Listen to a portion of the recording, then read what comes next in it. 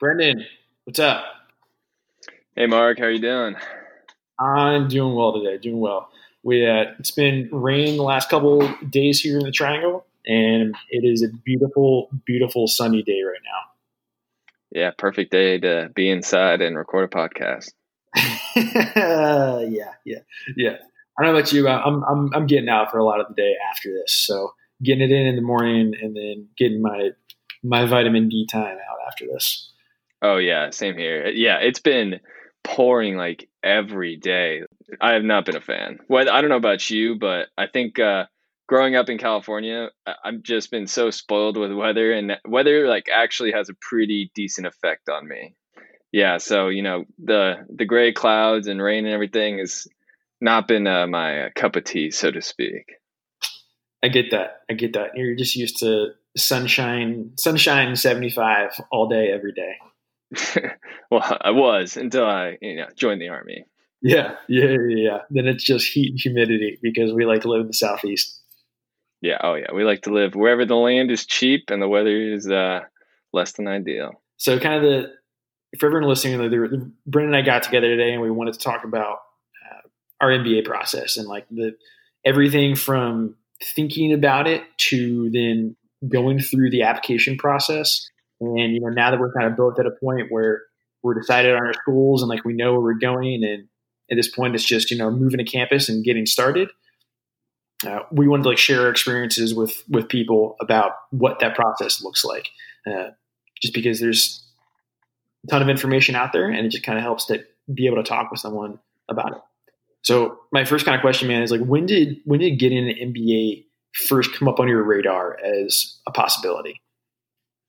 If I'm going to be completely honest, both my parents went to business school. They actually met at business school. Oh, So right on. all kind of growing up, it was just, part of our lives would be like, oh, here's blah, blah, blah. Here's my section mate at whatever. Yeah. So it's always like, okay, that might be something I want to do one day. I've always been into business. In high school, I decided I'm going to join the military. In college, I did ROTC and signed the contract. So it was like, business might be something I want to do one day, and business school would probably be a good way to get there. But it was never for certain. It was just kind of like a maybe.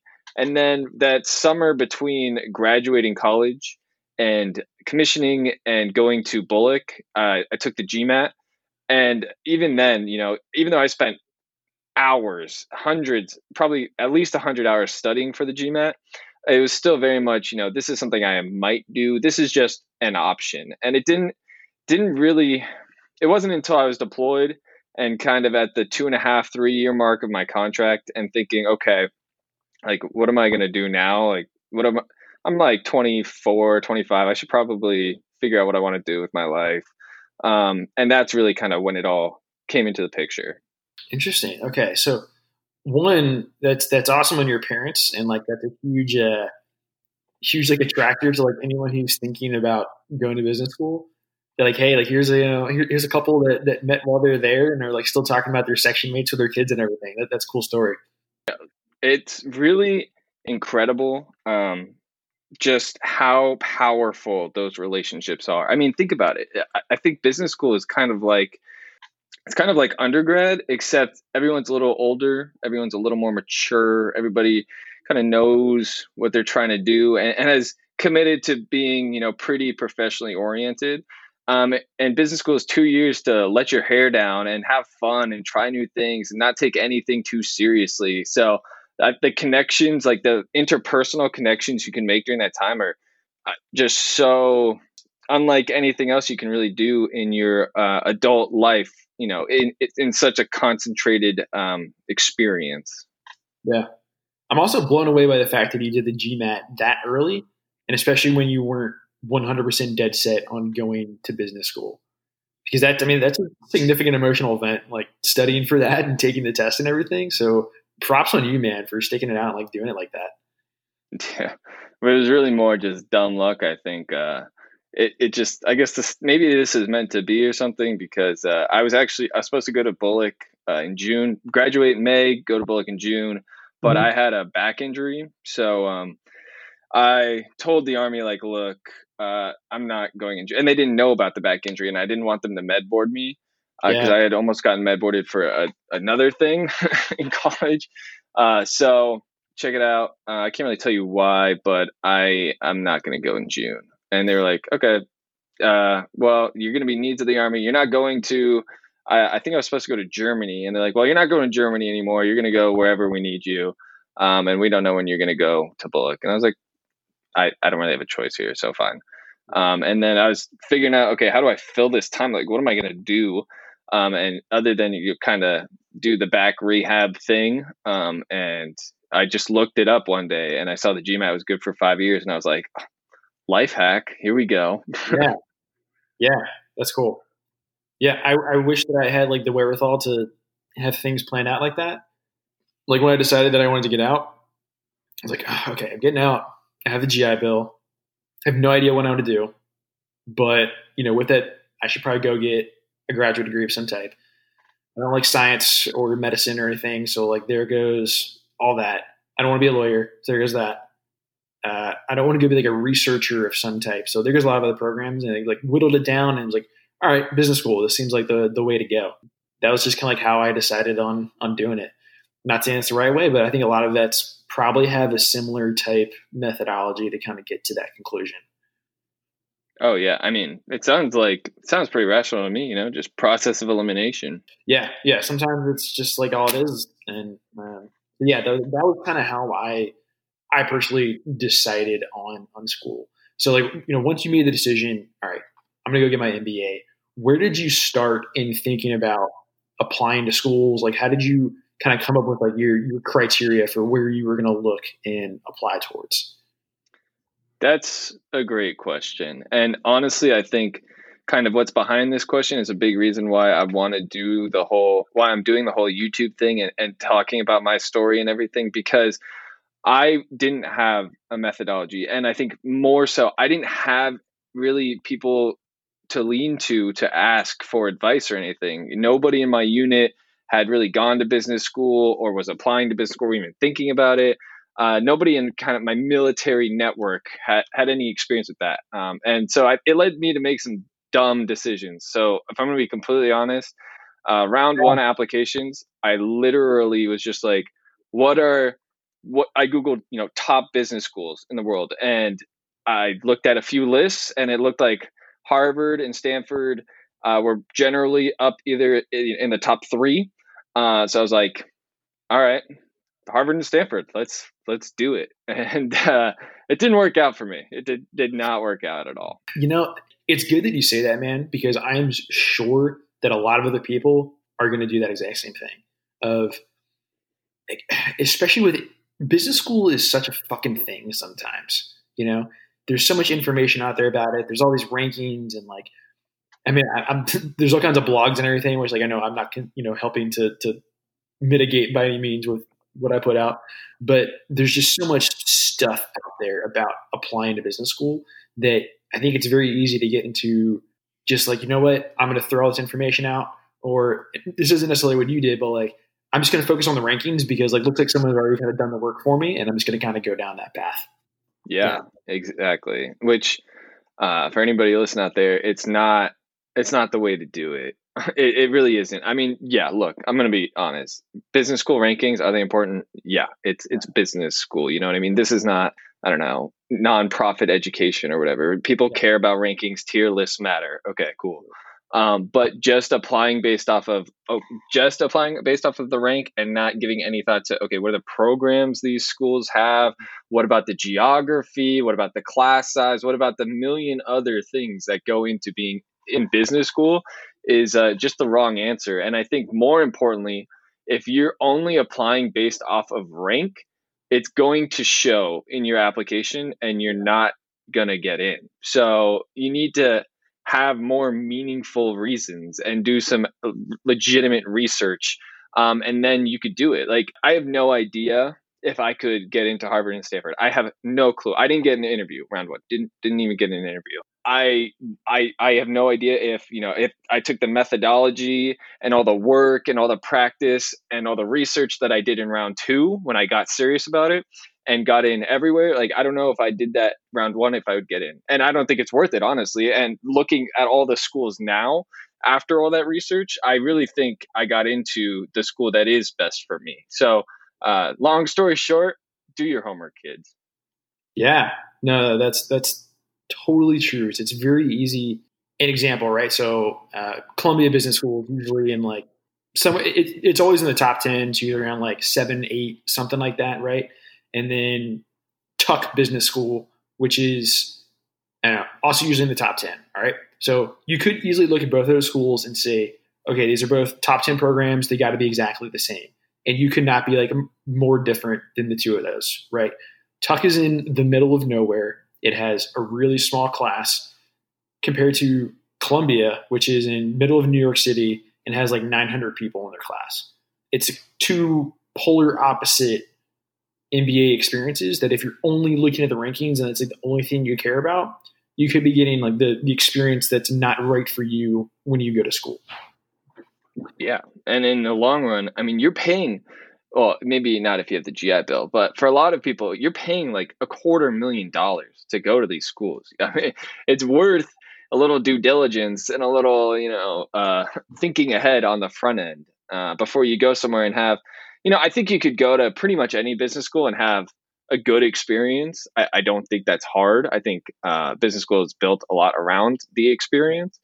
But if you're going to pay $250,000 or even just, the opportunity cost of 2 years of your life, I think you really want to maximize that. Yeah, absolutely. So like when I started my own process of starting to evaluate schools and everything, I was like, I went way too overboard I went the opposite direction of you, went like way too down the rabbit hole of like, I had this elaborate spreadsheet built out of all these schools and like all the different things that mattered to me and like how I was weighting each aspect of this. And it was getting too complicated.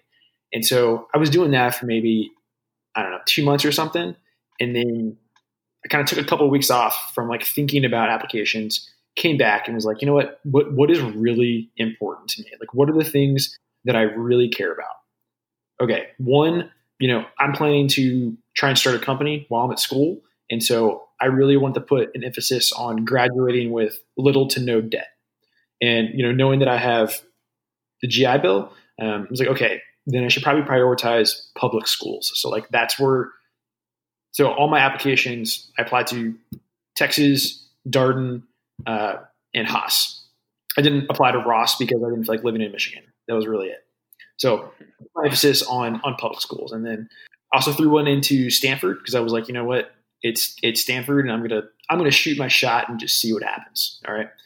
And then also threw one into Yale. That was kind of a last minute decision. My one of my platoon leader buddies is there right now, actually. And this is all anecdotal, but when he and I were talking about the process, and when Yale called him to accept him, they're like, "You're a vet. Our job is to make sure you don't pay for school." And I've heard some other anecdotal kind of stories like that, specifically with Tuck and Cornell, but it's kind of hard to figure out like what the numbers actually say. So I put emphasis on public schools that I knew my GI Bill would fill. Next, I was like, I want to live somewhere cool. I've lived in Columbus, Georgia, and Fayetteville, North Carolina for my 20s. Like, I want to go live somewhere cool. I didn't want to go to a big city, so they kind of ruled out places like Stern or Columbia. Yeah, like I wanted to live somewhere cool. I also didn't want to have a big class. So, like HBS has like 900 people in there. That wasn't for me. I was kind of looking for a smaller class. And then my last priority was, I want to be somewhere that's supportive to entrepreneurship. And that's a hard thing to measure and figure out when you're looking at business schools. But in the schools that I applied to, they all kind of met that criteria of what I was looking for. Yeah, it sounds like you had a much more measured approach, especially the first time around, which is awesome. And I think that'll pay huge dividends. I mean, especially where you got in and where you're going. I mean, it sounds to me like it really hits all the checks all the boxes for you. So I applied to Darden Early Action. So there's a couple of programs out there. I know Columbia has an option. I can't remember other schools off the top of my head, but I know that Darden has a early action program. I think Fuqua does too, where if you apply their early round, that signals to the school that like, this is my top choice.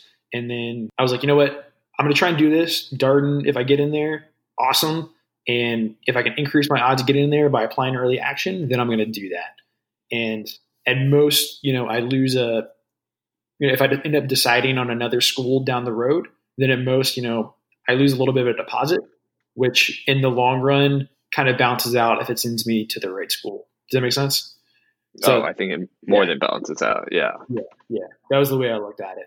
And so I applied to Dart in early action, which was great. And then I got in there in like October, which took a just huge amount of stress off me throughout the rest of the process. Because I was like, okay, wherever else I apply to, I mean, awesome if I get in, cool. But if nothing else, like I've already gotten in here to start off.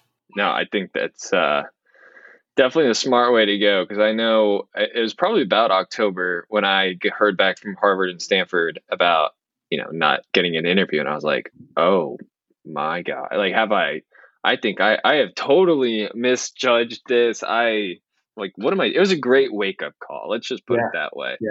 But it was also, put some stress on it there, especially there's just so much unknown now. Like, okay, I couldn't even get an interview at these schools. I thought I was really competitive. Like my GMAT score is above the average and, I'm a military applicant, blah, blah, blah, blah, blah.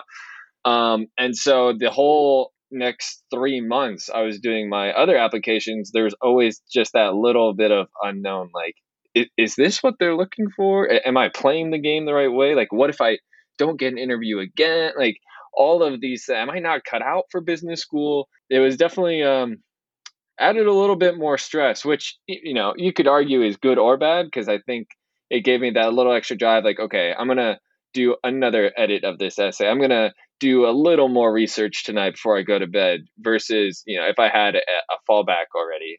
But, not having that stress would have been pretty nice. I know you kind of talked about how your strategy for round one. How did that change for round two when you applied to a bunch of other schools? Yeah, so for round two, it was much more measured. I still looked at rankings and was like, okay, let me work kind of top to bottom, because ranking was something that was a criteria for me. It matters. Yeah. But then it was also looking more to the schools, like, okay, what are these schools about? Initially I was going to apply to Booth because, I was like, oh, this is Booth. It's a great school, blah, blah. Yeah. I looked into it more, and it's much more quant and consultant heavy. And that's just not for me. And it was in looking at Chicago more and where in Chicago it was and everything. I was like, you know what, this just doesn't feel like a fit. Whereas, looking at other schools, I didn't like Northwestern. Initially, I wasn't even going to apply to Northwestern. I was like, I don't think so. But like looking into the school more, seeing the culture and just how strong that student body is, that turned out to be a huge factor for me in my applications. When I reflected on, what am I looking for? One of, if not the biggest factors was, is this a school where you go to school for 2 years and then, you can call anybody who is an alumni there and they'll probably pick up the phone? Or is it a school where you are legitimately, where the whole experience is curated to build those, strong friendships that last a lifetime? And that's why they pick up the phone, kind of thing. And so, schools like Northwestern, Wharton, those were big drivers behind why I applied there. And then digging into the schools more, it just became obvious. Like for me too, entrepreneurship was, something I was interested in. For me too, I wanted to live in more of like a city, because in the Army I've been in Lawton and in Fayetteville and whatnot. Great. It's an awesome place to live. Oh God. Yeah. So awesome. You can live there the rest of your life. You go for it. So no, I definitely had more thought out criteria. Still, honestly, not as thought out as you were. Like, honestly, kudos to you, but just more thought out. And it gave me a good starting point for when I looked into the schools. Like, okay, what am I really looking into? Yeah. Oh, there's this awesome class by this awesome professor. Like, that's sweet. Like, I definitely want to take that. Oh, and I could put this in my essay. Awesome. Oh, there's this sick trip. Like, yeah, absolutely. I could totally see myself doing that. So it just made the whole process much, much easier. It's like, it sounds counterintuitive, but like the more you dig into it, the more work you put into it, the easier the decision becomes because you start realizing like what's important and what places have that and don't have that. And so you can start like weeding places out and then like putting down your list to like, oh, well, you know what? With the criteria that I think that I want, it's really only these couple of schools, you know? Especially as a military applicant, I think, because the more I looked into the school, it was really a whole process of like, what is important to me? Like, what do I want to do when I grow up kind of thing. So the more I looked into the schools, the more I did just reflection on kind of what I'm interested in and what I want to do for the next, 30, 40, 50 years. And it helped really with the narrative. And looking back on the whole process, I think that narrative is just so, so crucial. Just in terms of, okay, like here's what I have done. And here are data points showing that I was successful at it. Here is why I want to go to business school and what I'm going to do at business school. And then using, my past experience and the learnings from business school, here's what I'm going to do and why, I think I'm going to be successful at it. Yeah. That is just like such a big thing, and definitely the biggest thing I totally did not do round one. Being able to like weave that storyline throughout your essays, through your interview, through your application, through everything it's tough. And really the easiest way to do it is to be able to know yourself and like know what you've already done and then know where you want to go and understand how the MBA at that particular program will get you from point A to point B. And it's tough. It takes a lot of self-reflection, a lot of introspection, a lot of thinking about things and like, tailoring words and everything. It's hard, but being able to create that narrative throughout your application for the admissions committee is like it's what enables them when they're looking at a piece of paper of like understanding you as a complete person. Yeah, and it allows them to see, okay, this guy is going to fit in great here, or you know what, maybe this just isn't the right fit, and for us and for him or her, this we shouldn't go forward. And I think this is something that's more difficult for military applicants, just because I think in the military it's a lot. You don't really have to brand yourself. It's kind of like, yeah, I'm fit, I'm smart. Like, what more do you like? I can shoot if that's important for whatever. What more do you want? Like, what? Versus, business school and I guess the civilian world in general, it's like, okay, cool.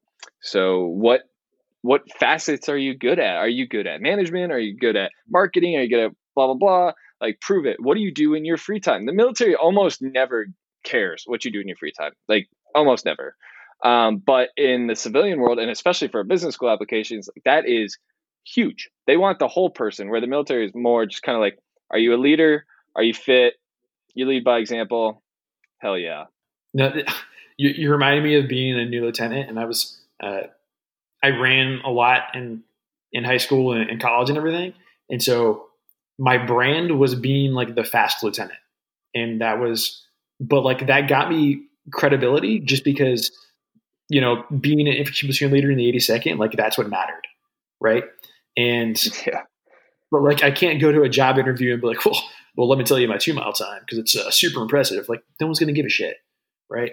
No, hearing that story is just so obvious. I was like, oh yeah, you definitely have brag. Definitely brag. Oh yeah. 100%. 100%. I remember showing up as a brand new lieutenant to my battalion and meeting my battalion commander, and you hear about it and then you see it. And the very first thing that he did was tab check me. Very first thing was just like peek over to my left shoulder to see if I had a Ranger tab. Very first thing, because like that immediately establishes your brand as a junior infantry officer in the 82nd. But it's just like those kind of check the box things in some way. And kind of talking about like weaving that whole narrative through your application process and everything, a lot of people end up going to consultants, like admissions consultants. Did you ever consider that, think about it throughout the process? I did. After that round one wake up call, I very strongly considered it, just because I was like, am I out of my league here? Do I just need help? Is this just not right for me? There's just that great unknown was very off-putting, I guess. And so it's like, okay, maybe this is worth the investment to do this. But, at the end of the day, I think there's so many resources out there that you don't need an admissions consultant. It's not necessary. Between like your blog, other military other people, veterans clubs, maybe military people, service to school, other organizations like that. I think between all of those things, if you want it, you can save yourself I don't know, the several $1,000s that a admissions consultant costs, and really get the same results. Yeah. So I'm planning on doing a blog post about this. If you're thinking about doing this, here's kind of everything else you could do instead of doing that. So in full disclosure, I used a consultant. All right. I was deployed and I had more money than I know what to do with really. I was, getting the combat pay and hazard pay and per diem and I just had so much money coming in. And I was like, screw it. I'm flush with deployment cash. I'm just going to hire a consultant. The value I got out of it was nowhere near the amount of money that I paid them. All right. This was thousands of dollars. And what it all kind of really came down to, just like a quick down and dirty of things. Essays was the one place where I got a lot of value out of them because they would edit them, they would look over them, and they really kind of helped rein in my voice and help me write good essays. Everything else about it though was just kind of a waste. I got one practice interview session with them and it was pretty bland feedback. I could have just done that with free through American Corporate Partners or Veterati or the Veterans Clubs or Service to School or any of those places. And then every other part of it, they just, it wasn't worth it. Bottom line, I'm not going to say no matter what, never do it. If nothing else, it put me in a position where I was kind of really stressing out about the whole process and it felt better to just do it. But that feeling only lasted for a couple of months, and then I was like, "This isn't worth the money." That initial peace of mind of I'm no longer missing out on something because I just paid this person, I think is a lot of where that value is, and I don't think that peace of mind. I think you can get that peace of mind for free, and also maybe that azimuth check of okay, here's my first draft of this essay. Am I going in the right direction? The guy's like, okay, no. You should definitely talk less about yourself, talk more about the school, or highlight this more, highlight this less. I get that, but I think if you look hard enough, you can get that from not an admissions consultant, especially coming from the military, just because the military community is very strong in a lot of respects like that, where we just kind of look out for each other. I've gotten tons of DMs and messages of people who are lieutenants now or who are about to apply or whatever. And I respond to all of them because I don't know, it's just a way of paying it forward. When I think of all the veterans in the vet clubs that I talked to or the service to school guy I was connected with, they didn't have to spend their time doing it, but they did. And so, I kind of want to pay that forward. And I think there's a lot of other people who want to pay it forward and can do the same thing, if very similar, if not the same thing admissions consultant can do, but for free. Absolutely. And the other thing I'll talk about with consultants is that, so if you look at their incentive structure, okay, the way they kind of promote their personal business is through yields, right? They want to be able to say, 97% of my clients get into a business school, right? That doesn't necessarily mean, and maybe they want to say a certain number get into a top 10 school or whatever, but it's not necessarily within their interest to encourage you to apply to those kind of reach schools. When I first started thinking about it, I was calling consultants to just do their initial consultation with me, and I told them, hey, I'm interested in Darden, and knowing nothing else other than my GRE score and my GPA, they're like, yeah, you don't stand a chance. You're not going to get in there. That's it. Because they just want to encourage you to go to a lower ranking school to try and get you to get in. Now, maybe that's not every single consultant. We only work together. We had a 20-minute phone call. Maybe it would have changed had, they known more about me, whatever. I don't know. But that immediately off-put me that they just wanted to put limits on me like that. I didn't like that. Yeah, no, I think that's an obvious red flag. I'm sure there's ones out there who are like, hey man, you probably won't get in, but let's go for it. Why not? And I'm probably coming off as like bashing consultants or whatever, but I really don't mean to. I think, they can provide significant value to some people and, all that. But I just think there's a better way. Yeah. Yeah. And I'm with you, especially as a vet. There's a lot of other resources out there that can help you. So, you took the GMAT kind of like way before actually applying and everything, but like what did your studying look like for that? Like what was your process to study and prepare for the GMAT?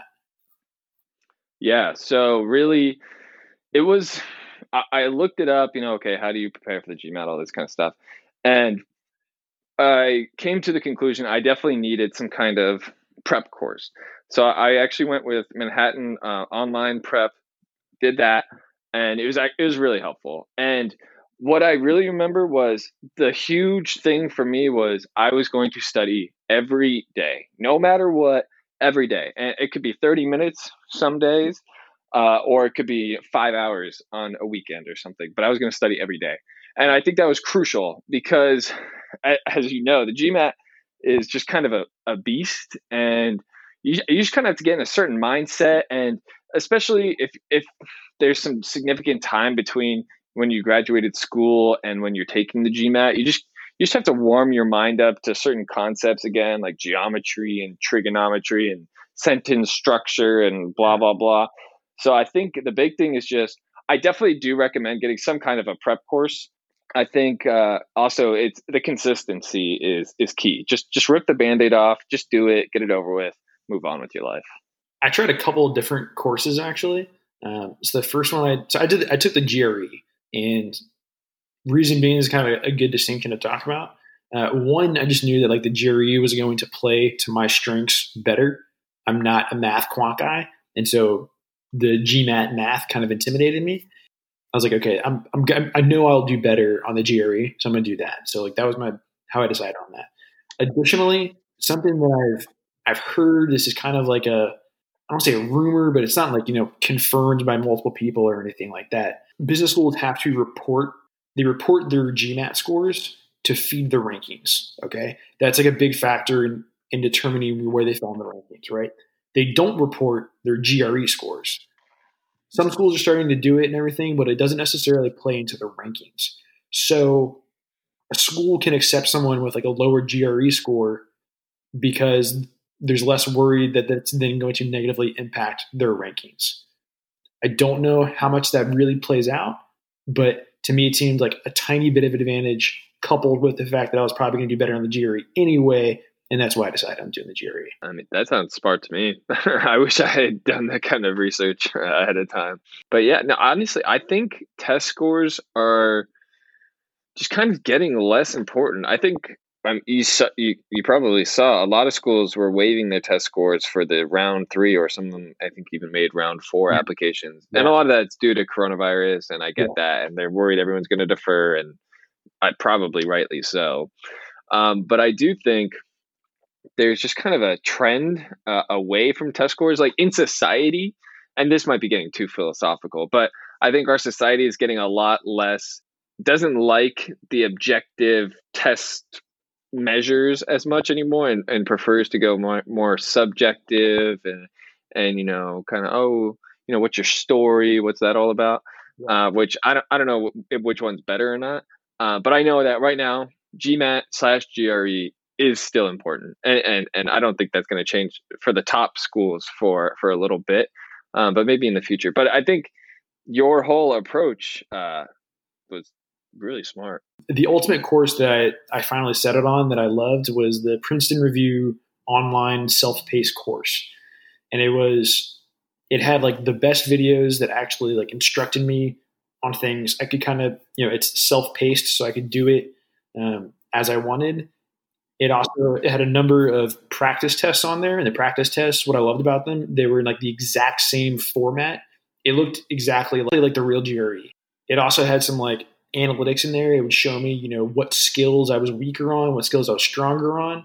And so I could decide to work on my weaker skills, knowing that, stronger skills were okay. And it showed me all that in a really easy to use dashboard. I loved it. That ended up I tried a couple of the services. None of them worked nearly as much. That one boosted my score like 10 points. So 10 out of 10, recommend it. And I'll put the link to that in the show notes. What about essays? Like, what ones did you struggle with? What was kind of like your methodology for essays? I think for essays, the big key was once I figured out my narrative, honestly, essays were pretty easy. Yeah. But before that, they were damn near impossible. And especially once I got the narrative down for one school, it wasn't copy paste. It definitely wasn't. But it was a lot easier. The structure was there in terms of, okay, I'm going to talk about, here's 4 or 5, 6 stories from my background. I just, depending on the question, I'll talk about one of these. Then I'll transition to, okay, now I'm going to talk about the school and why I'm applying and why I'm interested in what I'm going to get involved in. And obviously that was very different for each school. And then I'm going to tie it together at the end with, okay, this is moving forward. This is what I'm going to use that experience to do. For round one, the essays were pretty tough. And there wasn't really much structure to it. It was more just kind of me talking about myself and not that much about the school. And then for round two, once I figured out the story and how I was branding myself and everything, and I had thought through a few stories and, used the STAR method and everything, it was actually pretty easy. Yeah, there's on my site where I write about doing MBA essays. One of the things that I recommend is that even if you don't plan on applying to Stanford, I 10 out of 10 recommend just thinking about their essay, it's like a famous MBA essay. And the question is, what matters most to you and why? And even if you don't actually write it out, I would just take that question, like write it down on a note card and carry it around with you for a couple of weeks and like just think about it. It's a good place. That's a good question to just like let rattle around in your brain, because if you can answer that well, then every other essay at every other school will be probably pretty easy, or easier than it would have been had you not thought about that. Definitely. I think that's great advice, actually. I think you build your brand around how you answer that question. And I think it's, a little more nuanced than just, okay, if you can answer the question, you're going to be good. Because when I answered that question in my round one applications, I said what I said. And round two, it was the same kind of thing, but how I worded it and what I talked about was different. I think that made a key change. So, I think for my round one application, I said the most important thing for me was community. And I gave stories about kind of like growing up and then in the army and blah, blah, blah, blah, blah. And it's still in round two, a lot of the essays kind of revolved around that, but it was less about, why is community so important to me, and more about here is examples of how I have built community or how I've benefited from community, and then how I've gone on and now I am a community building leader and blah, blah, blah, blah, blah, blah, blah. And that was easy. Okay. And when I get to X school, I'm going to continue doing that by getting involved in blah, blah, blah, blah, blah, blah, blah. And then using that, my background and all these experiences and skills I'm going to learn at school, I'm going to go into X field and continue to, build communities and build teams and be super successful. So I do think, I think you could build your brand around how you answer that question. So I think it's, okay, what is most important to you and why? Figure that out. And that's not an easy question to answer if you really are answering it. But then, okay, now dig into your past and prove it. Okay, now dig into your future and how are you going to do that? If you say the most important thing to you is service to others, and then you say, and that's why I want to go into investment banking, that might not be a great sell. Maybe you could angle that. I don't know. I honestly don't know that much about investment banking, but probably not going to make a ton of sense. Yeah, I think that's so true. I mean, I'm thinking about how I answered that question myself, and I probably did a pretty decent job of answering what I did in my past of why this thing is important to me. I don't think I did a good job of explaining then what I want to do in the future to leverage that. So that's why I recommend it, because it's a really tough thing to think about, but it's super important that you do. And the last kind of piece of the last little pro tip that I'll offer on essays is, so it's easy to like go on a business school's website and see like the brochure cover of what their business school is, and all these buzzwords and principles and qualities they're looking for and all that stuff. And it's kind of easy to like read over some of that and just be like, this is all kind of bullshit. I would highly recommend, talk to the Veterans Club for a whole number of reasons, but in your conversations with them, talk to them like, okay, when the dean talks to the student body, what are his priorities? What are their priorities? Like, what are the things they talk about? Because that's something that will then permeate through the rest of their culture. And if you can find a way to, respond to those priorities within your essay, it'll help out big time. And like the case in point that I'll use is that, when I was writing my Haas essays, so the Haas principles, I think is what they're called. There's 4 of them, and they're like super important to the school. Well, I didn't like really internalize that until I was talking to a guy at the Veterans Club, and he was like, absolutely, like write down those principles, sit them next to your computer, and make sure you talk about them in your essays.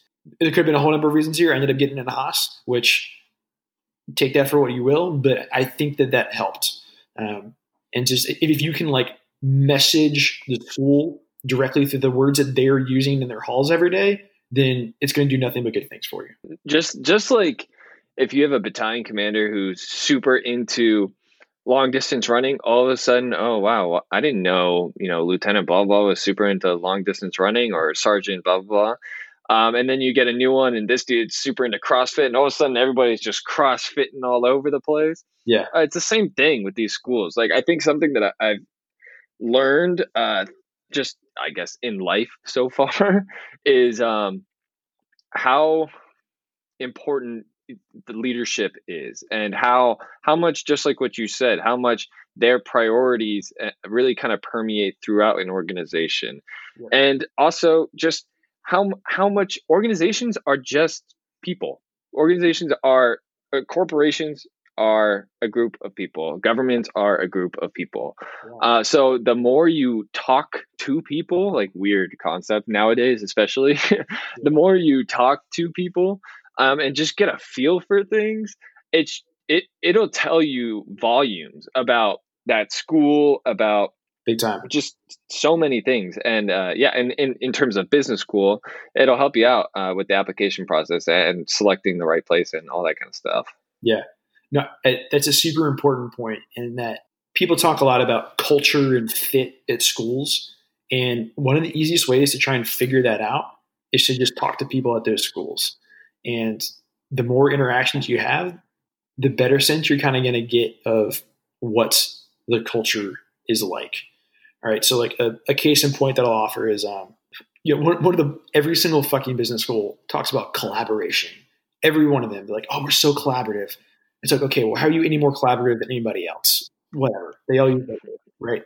But when I applied to Haas, actually the way that I found out that I was going to get my interview was I get this email one day from the Veterans Club. They were like, hey, Mark, congratulations on your interview. We're super stoked for you. Like, we're here to help you prepare and get ready for your Haas interview. And I was like, wait, what? Like, I haven't even received a notification from the school yet. And I actually thought that my application had been bumped to the next round because of a snafu with my recommender. And so I was super confused. I was like, how do you all know about this before I do? And they messaged me back and were like, oh, yeah, sorry, we thought the school already told you. And then like 20 minutes later, I get an email from the school saying that they were inviting me for an interview. And so if you kind of like peel back the layers of the onion there, you can see that, one, like the admissions committee was directly tied in with the Veterans Club in keeping them up to date about the status of veteran applicants. So that was like a huge gold star for me. Additionally, the fact that like the club felt that immediate need to like reach out to me and, support me and everything, and it was a huge indicator to me of like the type of culture that's at that school. And I had some other interactions like that with other schools, and then I had some other interactions at some other schools that were not supportive to me like that. And so like you have to force yourself and like develop those relationships in order to measure things like culture and fit, which are hard to figure out elsewise. I agree. I agree completely. I know for me, I'll just start off by saying all the veterans clubs I reach out to were good, and like, thank you, thank you sincerely, and I'm excited to pay that forward. When I get to school, a big factor for why I chose Wharton over the other schools I got into was the Wharton Veteran Club was just phenomenal.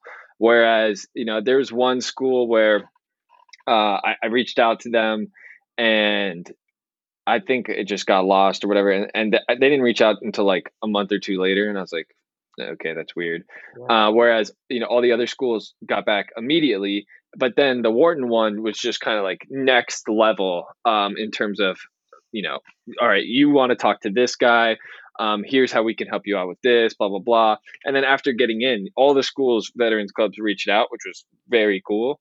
But then, some were better than others. And like you said, that it just gave me a big read into the school, well, at least the Veterans Club, but probably into the school and just the general culture there. And I don't want to go to school and be just involved in the Veterans Club Yeah, and absolutely. just that whole thing. There's a reason I'm going to business school and getting out of active duty army. And it's not to just be that veteran guy forever and have the hat and walk in parades or or whatnot. Yeah. But that veteran community, it is it's part of your identity from here on out, kind of whether you want it to be or not, it is. So I think it's good to lean into that and have that strong kind of bedrock team that you're a part of, while you also branch out and try new things and meet other people and figure all that out. Yeah, it's absolutely, you for sure want to branch out outside of your military connections, but and a theme that I've kind of routinely heard and talking to other vets is like you just want to have that like core group that you can kind of like always go back to, you know, and sometimes like you might need a night of just hanging out with another vet at school and like knocking back a few beers and then telling war stories and like having fun like that, and not necessarily trying to like network or like talk with someone else. You just kind of want that familiarity, right? And every once in a while, like that's okay. And so it's good to have those connections, and that's really awesome to hear about the experience you've had with Wharton. I know I did a profile on Wharton a couple of weeks back, and also got like a very similar vibe. They were just extremely, extremely helpful, and I'm glad to hear that maintained throughout the application process as well. Yeah, definitely. I think, for the veterans clubs and everything, it's just a group you can relate to. And, maybe it's the same for like consultants. Consultants can just relate to other consultants because they've all been consulting, or like for bankers and other bankers because they've all been banking and whatever. It's just people who have been through something similar to what you have and get those inside jokes that other people don't. And, it's just a group where you can be more comfortable with, and where right off of the bat, if you're talking to another veteran, you at least get each other to some degree. Whereas, you're talking to Yeah. some random person, that's just not going to be the case. And I think also, with the veteran thing, since you know each other better, you have common experiences, it's a lot easier to just relax and just be yourself. And who wants to be on all the time and Yeah. trying to make good impressions and all that? Like, yeah, like, okay, it's important. Don't get me wrong. And for business school, it's big in the business world. It's key. Yeah. But who doesn't want to just have a couple beers, say things that maybe you shouldn't say, with people who are going to be cool with it? Yeah, absolutely. Absolutely. Uh, so a little bit of a sidetrack, but did you go any school visits during your process? No. So I was deployed for my round one applications.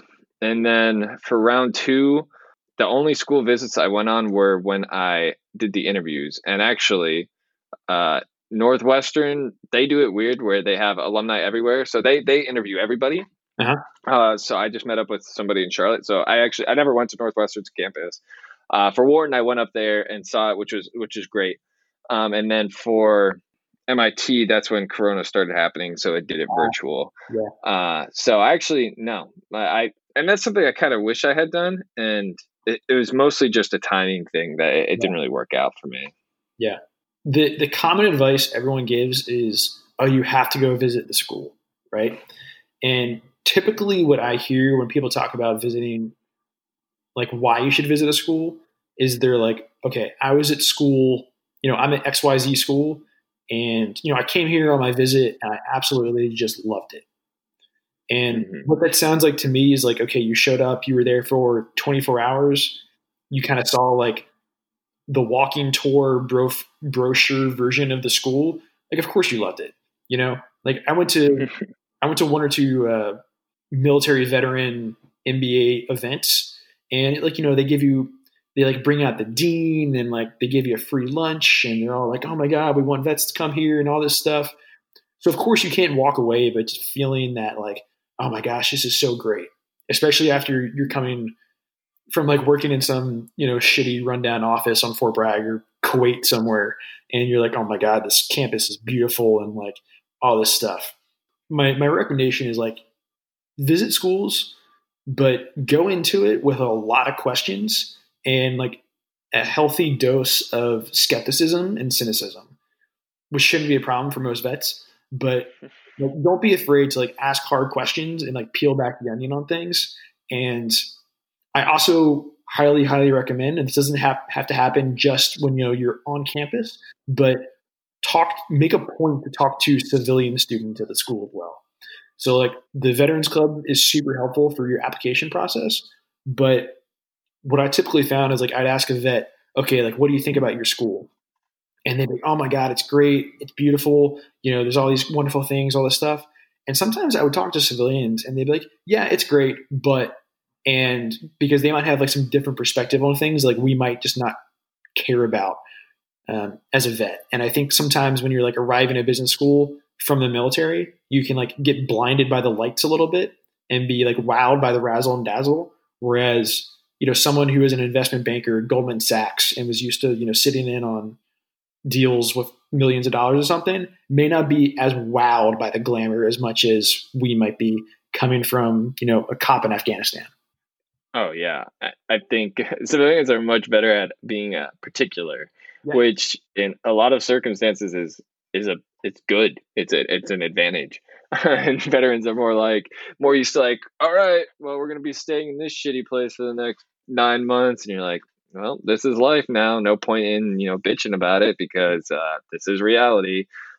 Whereas I think about a lot of my civilian friends. If it was like, hey, you're going to be going to, Iraq for 9 months and here's your accommodations, they'd be like, hell no. Are you kidding me? Like, no, I'm talking to my congressman, so I think, in terms of getting a no BS view on a school, maybe talking to a civilian and a veteran is maybe the better way to go. I can't really talk about it because like I said, I didn't really do the school visit thing, but I can totally see what you're saying in terms of you go to the school, you get the tour or whatever. It's like you're in the honeymoon phase of like a new relationship. You're like, oh, everything is great. This is awesome. And you don't see the obvious flaws that might be there. But at the same time, I'm a big believer in going with your gut. And I think maybe if you go to the school, you can get a decent gut feeling. But to get the real gut feeling and not just the honeymoon gut feeling, I think you gotta, like you said, just go there for a little longer, maybe not do the tour, maybe, talk to real people, all that kind of stuff. I went on a few visits and go with questions ready. Preferably go with a few people already lined up that you want to talk to as well. And then just knowing that a few of those, they're probably going to recommend, after you talk to them, like, oh, hey, you should talk to my classmate as he's walking by real quick and everything. And I got a lot of value out of those conversations when I went to go visit a few schools. That being said, a lot of schools have specific, military recruiting days for you to come and visit their school, and they, gear it. The Vets Club usually hosts it. They'll probably talk about financing as a veteran and everything like that. And it's a useful place, and you'll be there with a bunch of people in a similar boat as you who are probably facing the same admissions challenges that you are as a vet. So there's absolute value in the events. Okay. I think the last thing we'll talk about is interviews. How did you feel about the interview process, and like what did you do to prepare for it? The interview process, it, it was so unique for the three schools I interviewed at. Yeah. For Northwestern, like I said, it was an alumni, it was off campus, it was really just kind of like walk me through your resume, what do you want to do at school, stuff like that. And then the second one I did was Wharton, which was, on campus, very unique with the team based discussion where it's really not about what you're saying. It's more about kind of like how you're treating the people in the discussion. And, are you synthesizing and moving the group forward, or are you just trying to be have the biggest dick at the table and have all the good ideas? And then MIT's was very just like, honestly, random. So, Yeah. I think really the strategy, so to speak. So for like Wharton's, I do think there's a lot of just kind of intricacies there that are very unique. That it is worth preparing for, just how you're gonna handle yourself, and ways that you're gonna just having little tips and tricks for how to kind of get the group to come to an agreement on one piece of this giant puzzle that they're trying to get you to put together in 20 minutes, and move forward while keeping everybody involved and not being a bully. But for the other ones, I think it's more about like, how well do you know your narrative? How well do you know your story?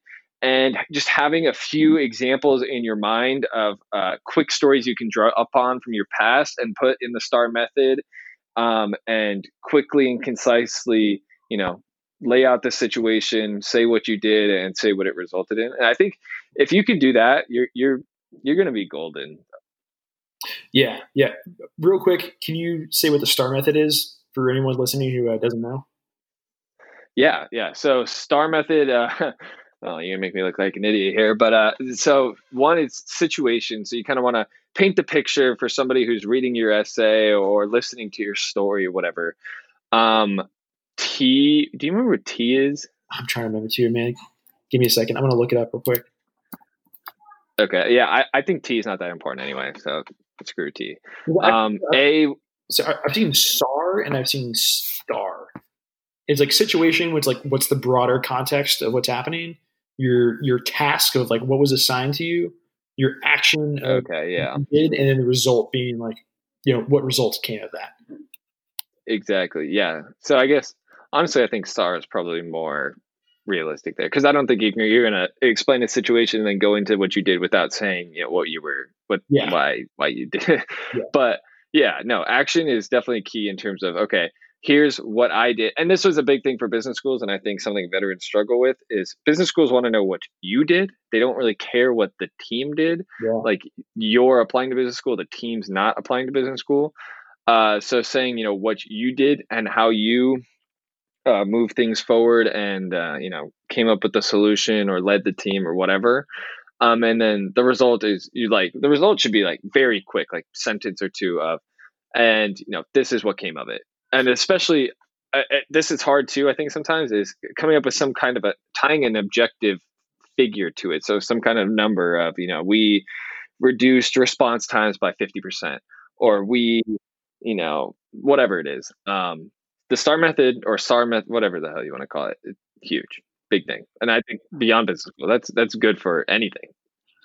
So before any interview, I would highly recommend, before any MBA interview, it's probably one of the few times that I'll like plug another MBA blog, but clearadmit.com, they have a huge depository of questions that people have been asked during school specific interviews. Like you can go on there and say, okay, I have an interview off campus with an alumni while I'm applying to Michigan Ross. And it'll give you like a situation from a previous candidate who was in that, and then like what they got asked. And they were extremely, extremely useful.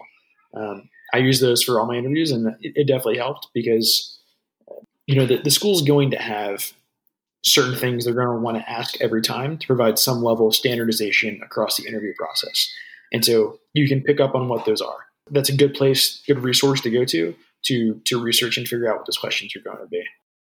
I did the same thing for the Northwestern one. Yeah. It really wasn't that helpful for the other two. For Warren, it was like kind of helpful actually, but for the Northwestern one, it was like, okay, here's what they did. They went through this, and then they asked this. And that it was exactly what happened in my interview, like to the T. Yeah. Yeah. And like a very good case in point of how that played out for me. Most interviews, when they ask you to like tell me about yourself, they're looking for like, a 90-second to 2-minute response. That's it. And for the Darden interview, when they say tell me about yourself, they want like a 20-minute answer. 2/3 of my interview was just me answering that question. And like that's how they want it done. I told them like, my entire life story pretty much, right? But if I hadn't done the research beforehand, I wouldn't have known that like that's what they wanted.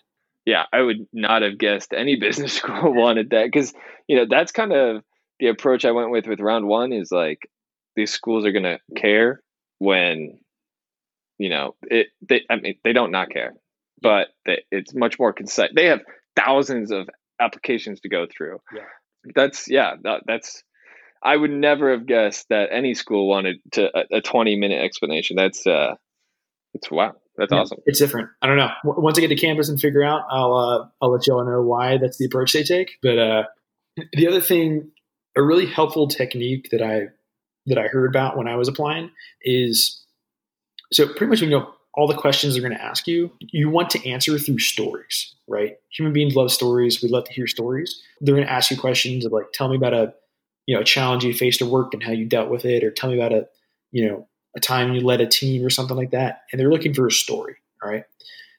You can probably have like 3 to 5 stories sitting in your pocket, ready to go, that you can then extrapolate answers to any of those questions based off of those stories.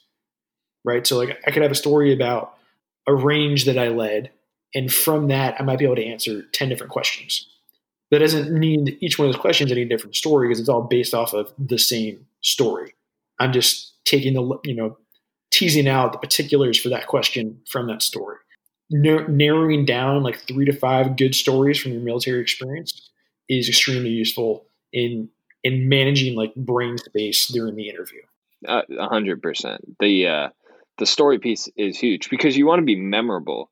And if you just answer the question, which again, another thing I think veterans typically do is, we're very direct. It's like, are you good at leading teams? Yes. Next question. Yeah, you know what I mean? Yeah. And versus, I do think I am. And this reminds me of this one time where blah, blah, blah, blah, blah, blah, blah, blah, blah. Yeah, you want to be memorable. You want to tell a story. You want to be so good at branding yourself that when you walk away from that interview, with the next day, that interviewer is like, oh yeah, I talked to Brendan. He was the blah, blah, blah guy. If you can do that, you're gonna crush interviews. Absolutely, you're gonna murder the interviews, and you're gonna be good to go. But on the flip side, if you can't do that, you're not gonna be memorable, and the 20 other people that interviewed that day are going to be more at the forefront of their mind than you are. The interview is a place where you're probably not going to, unless you like totally bomb it, it's probably not going to like really hurt you. But I think it can be a place where like really helps you, like once they get that in-person connection. And so like if you can go in there and have like a really good conversation with that person, because that's an important aspect too, is like this, they're going to ask you a bunch of questions, but like you also want to have questions ready. That's something I think in particular vets, we don't think of the interview as a two-way conversation, but that's what interviews are. Like they're definitely looking to try and bring you on, but you're also looking to see like, okay, is this place going to be a good fit for me or not? And that dynamic's a little bit different in business school interviews, but in general, like that's a good rule of thumb to take into any interview process. That was a big learning for me, especially. And actually, what you just said reminded me of when I was at UPenn and like getting ready for the interview process. I met up and got lunch with the guy that the Veterans Club had connected me to. Awesome dude. And he basically said, like, I don't know this to be true or not. I'm not an admissions guy or whatever, but I'm pretty sure the interview is just they want to see you. They want to make sure you're not like a weirdo, that you're going to be a cultural fit. Yeah. And then from there, it's kind of a check the block, like yes or no. And it'll be a way to weed out some people. And then from there, if you can get an interview, you can probably get into the school. Like you're worthy of getting into the school. Yeah. If you pass the interview and don't, aren't seen as, a bully or just not a cultural fit, then you're probably right for the school. And then it just becomes a numbers game of, okay, like how many consultants passed all of these tests this year? How many bankers? How many military? How many blah, blah, blah. On one hand, you should definitely put effort into the interview, and it is important, but it isn't the end all be all. And I think you shouldn't super stress about it. You know what I mean? But if you can do something extraordinary and really leave an impression on that interviewer, I do think, and I have heard kind of stories of where, people who were kind of fringe got in. Yeah. All right, man. So this kind of like wraps up the points I think we were going to talk about today. Before we totally end this, is there anything else that you want to say? Last thoughts, parting words of wisdom about the MBA application process that we haven't already talked about today. Really, I think for the process, use it for you in terms of it is a great opportunity to just self-reflect, figure out who you are, who you want to be, all that stuff, which is going to help you in every facet of your life. So yeah, you got to do a lot of kind of BS to prove to schools that you're worthy. But just like you just said, Mark, also take it as an opportunity to do things for you and to start asking those questions, in your head at least about, like, why is this school right for me? Why is this career right for me? Why is all that? So I think it's a great opportunity to just take a pause in your life, not worry about the op tempo or the deployment or the whatever that's going on, and just do something for you. It can be a very long and cumbersome process. Funny enough, one of my best friends from college, he ended up going to Tuck, and he decided like 2 weeks before their application deadline that he wanted to go get an MBA. And he's just a super smart dude and just like signed up and took the GMAT in 2 days and then just like threw together an application and got into Tuck. And was like, yeah, that's pretty much all I thought about. Yeah, I'm super jealous of that. But at the same time, like, I'm glad I went through the like little more rockier road because I learned a lot about myself through the process. Those are learnings. I think I did too. And it's learnings that are helping me in every part of my life, not just with the professional side. Yeah, big time, man. All right, boss. Well, that kind of wraps it up for the day. Thanks for talking about this. And so, I'll put all the links to your social media and mine on the page. But if you're listening to Brendan from the Life of Brendan YouTube channel, and same name for his Instagram page. All right, man. Appreciate the plugs. Yeah. All right. Take care, man. I hope you have a good rest of your day, man. You too.